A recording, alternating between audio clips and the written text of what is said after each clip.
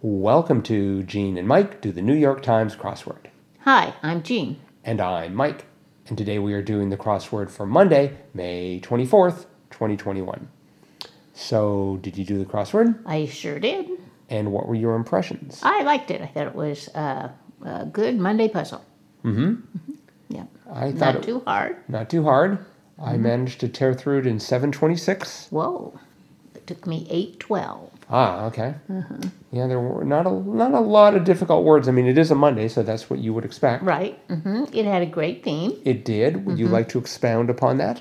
Okay. Well, there were 4 clues, the answers of which were either compound words or 2 words. And they were seemingly unrelated until you got down to 61 across, where it says, stand in for a film shoot or a hint to those 4 particular clues. And the answer to that was body double. And so then when you go back and you look at the clues or the answers to those 4 clues, the first one was harmonica or mouth organ. The second one was 25 across, place to get some barbecue, rib joint. The third one was 38 across, dummy, knucklehead was the answer there. And then 51 across, negative repercussions, was backlash. And so then when you look at those 4 answers, you see there are 2 body parts in those answers: mouth organ, rib joint, knucklehead, and backlash. So body double body. Yep.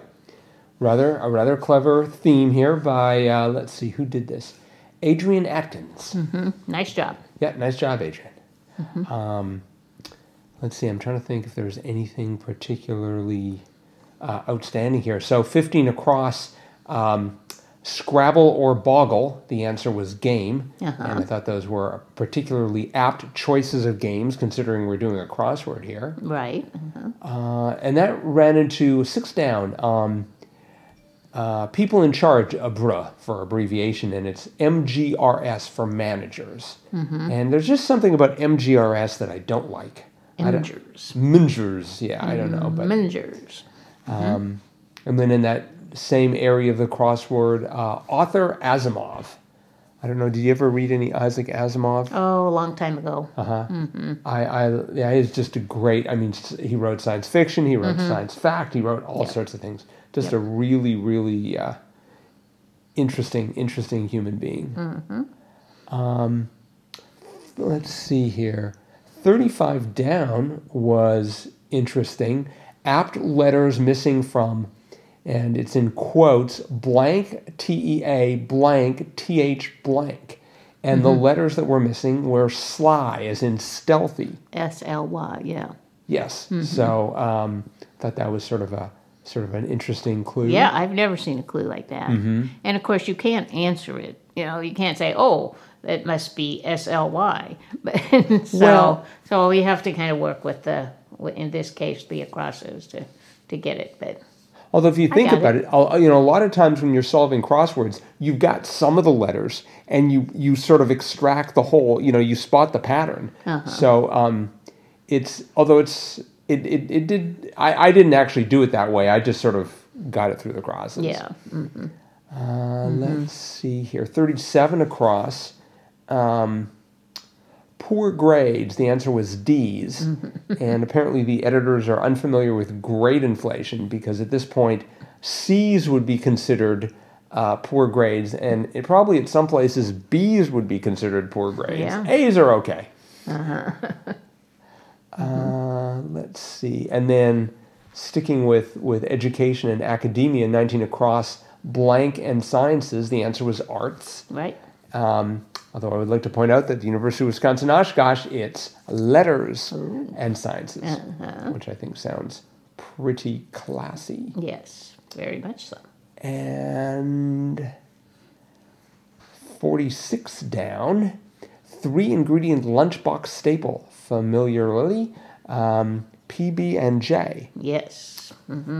I was a little worried because I had 65 across the D there from and then I also had 68 across the J. So I thought, oh, it must be something related to a DJ. Right. But then when I finally did the downs, it was the 3-ingredient lunchbox staple, PB&J. Mm-hmm. So you eat PB&J? Not lately. Maybe like a long time ago. Mm-hmm. But so, well, I guess that's it for today's crossword. We do have listener mail, as they say. Yep. This is from reader M.A., who lives in gmail.com. And M.A. writes in to say, I've really been enjoying your podcast as of late. I've been having health issues, so I have time to work on the puzzle every day. Monday and Tuesday, I work without autocorrect. Wednesday to Saturday, I inevitably turn on autocorrect quite soon after starting. I'm surprised how similar my thinking seems to align with yours. I'm trying now to learn some of the tricks by listening to your podcasts, such as watch out for rebuses, rebusi, on Thursdays, not a fan of rebus. Keep up the good work. So thanks, M.A., for writing in. Thank you. And sorry about your health issues, but congratulations on your ability to find the bright side of it. And I think it's been our experience that the more you solve puzzles, the less you'll need autocorrect. Yep. And you'll just get better and better and sort of work your way through the week. Definitely. One thing to think about is, before you turn on autocorrect, look through the whole puzzle. Because as the puzzles get harder, you'll find you might not be able to get it like in the top left corner, but there's going to be some place where you'll be able to sort of figure things out and get like a toehold, so to speak. And I think we know your opinion of rebuses. Yeah. So I love rebuses. I like that you get that aha moment when you realize a rebus is involved, and so I am definitely a fan. And I can usually spot a rebus because if I'm sort of grinding away to crossword for a while and nothing is working, then it's just like, maybe there's a rebus. So, or maybe it's just really, really hard. Or it could just be really, really hard. But anyways, thanks, M.A., for writing, and good luck on your crossword solving journey. And if anyone else wants to write in, by the way, our email is crosswordpodcast@icloud.com. We love to get listener mail, so please drop us a line. Other than that, we are done for today. And so thanks everyone for listening, and we'll be back again with our cutting edge analysis of tomorrow's crossword tomorrow. Bye-bye.